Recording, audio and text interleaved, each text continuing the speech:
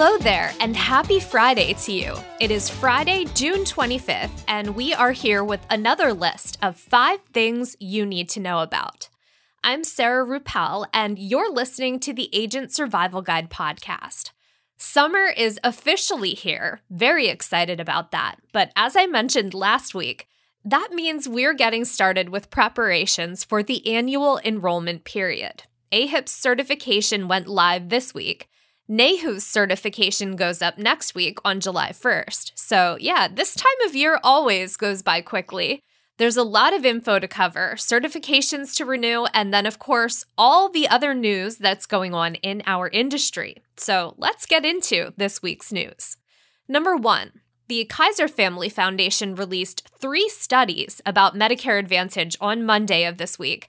And these studies are absolutely packed with information. The first, enrollment updates and key trends, which is always a great read.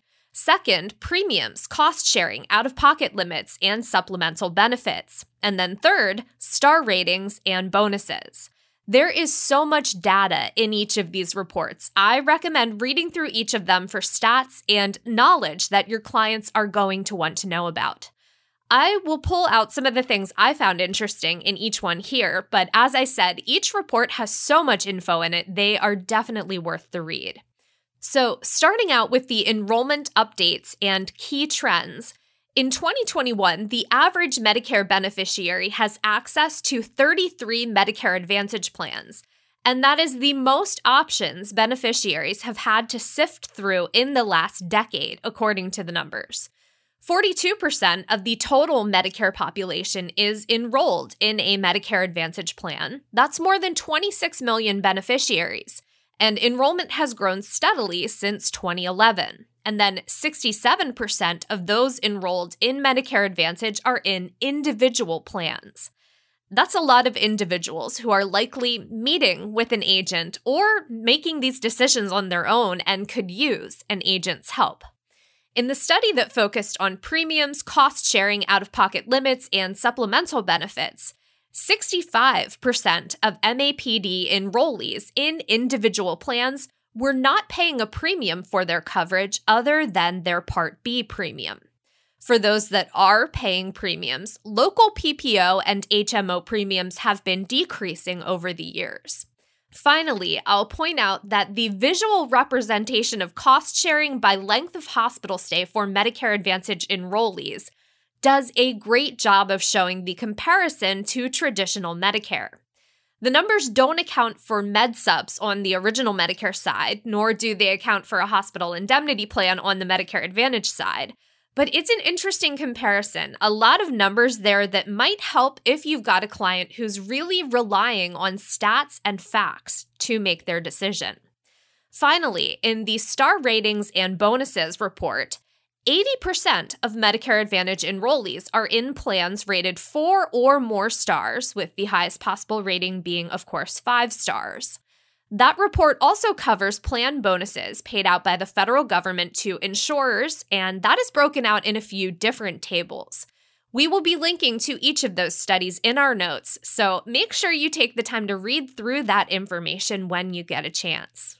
Number 2, we are seeing a lot of focus in the media on the cost of prescription drugs lately, especially with the passage of Aduhelm, that's the Alzheimer's drug that everyone's talking about, and it's also the one with the enormous price tag. Fierce Healthcare recently did a write-up on CVS and how they attempt to curtail excessive pricing in their own formulary.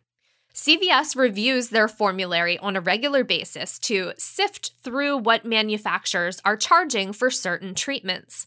When they find an alternative treatment that costs much less, they will pull the more expensive medication from the formulary. Same thing goes if the price doesn't match their quality metrics. The article gave 2 examples of medications that ended up being cut from the formulary last year. One, an antifungal with a price tag of $4,500 for a 30-day supply. The alternative treatment was less than $14. Another example, a muscle relaxant that costs $2,356 for a 30-day supply. The alternative for that one, $1.64. CVS Health tracks the information on prescription drugs through their data and analytics platform, and then they look for outliers. When those outliers are identified, they try to take action if they can to save clients money. And again, we'll be linking to that article from Fierce Healthcare in our episode notes. Number 3, this was an interesting item that caught my eye. It's very short, just a brief mention, but it would certainly be interesting if Congress manages to get it passed. Chuck Schumer, the Senate Majority Leader, and Bernie Sanders have banded together to try to add dental, vision, and hearing coverage to Medicare. According to Schumer's comments, the benefits would be added to the American Jobs Plan and the American Families Plan. On Twitter, he cited the need for coverage, calling it a gaping hole. I think a lot of us would agree with that. But so far, no details on how that coverage would work, what would be included, or how it would be paid for. The pandemic certainly saw many Americans, not just Medicare beneficiaries, pushing off dental care. So that need has certainly increased awareness around dental benefits. I will be keeping an eye on this one, and I'll report back as more details come to light.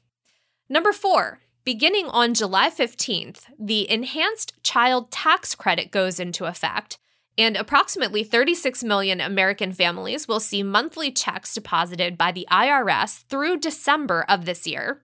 It's part of the American Rescue Plan in an attempt to help those families having trouble meeting the cost of childcare. And let's be honest, if you have a child, you know that putting them in daycare is the equivalent to a second mortgage, especially during the summer months. And that's only for one.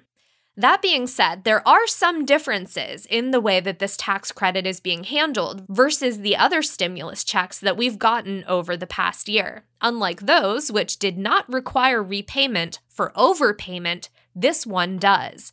So you want to make sure you check on your eligibility, and if you need to or want to, you can opt out of the monthly payments.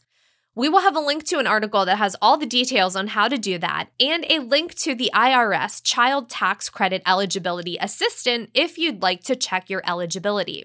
It's good info to wrap your head around for yourself, and if you have clients who might have questions about how this particular tax credit works. Number 5. As I was reading through articles on Inc.com, I came across this one on how to strategize your day, and it's an interesting method, so I thought I would share it here. It's about something called the never less, never more rule. The author tells about a friend he has who is a successful businesswoman, and her rule for making sales calls during the day, never less than 3, never more than 5. It's a great way to make sure you're staying productive, but also a great way to make sure you don't burn yourself out. Something worth thinking about as we're gearing up for AEP. Maybe with your certifications, you'll never complete less than 2 in a day, but never more than 4. Only you know the right equation that works for you, and it's about setting yourself up for success with, quote, steady, consistent effort and progress. And still quoting here, the lower limit supports and protects the process of achieving the goal. The upper limit supports and protects her. So to sum it up nicely, the never less number helps you make sure that you're working towards making meaningful progress towards your goal. It can't be so low that you aren't getting anywhere, and you likely know what that threshold should be. The never more number helps you to prevent burnout. And that's important because sometimes we can get on the track to burnout really quickly. And then before we know it, we are completely overwhelmed with way too much to do.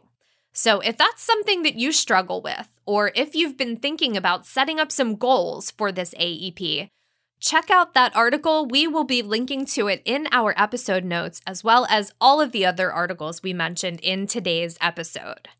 No bonus this week, but next week we should have what's coming to streaming for July. It's a little early for that right now, though. Still, I hope you have a great weekend. Stay healthy and stay safe out there, and we will see you next week. The Agent Survival Guide podcast is a production of Ritter Insurance Marketing. This episode was written and produced by me, Sarah Ruppel. Script editing by Brianna Lowe. Artwork by Nick Smith.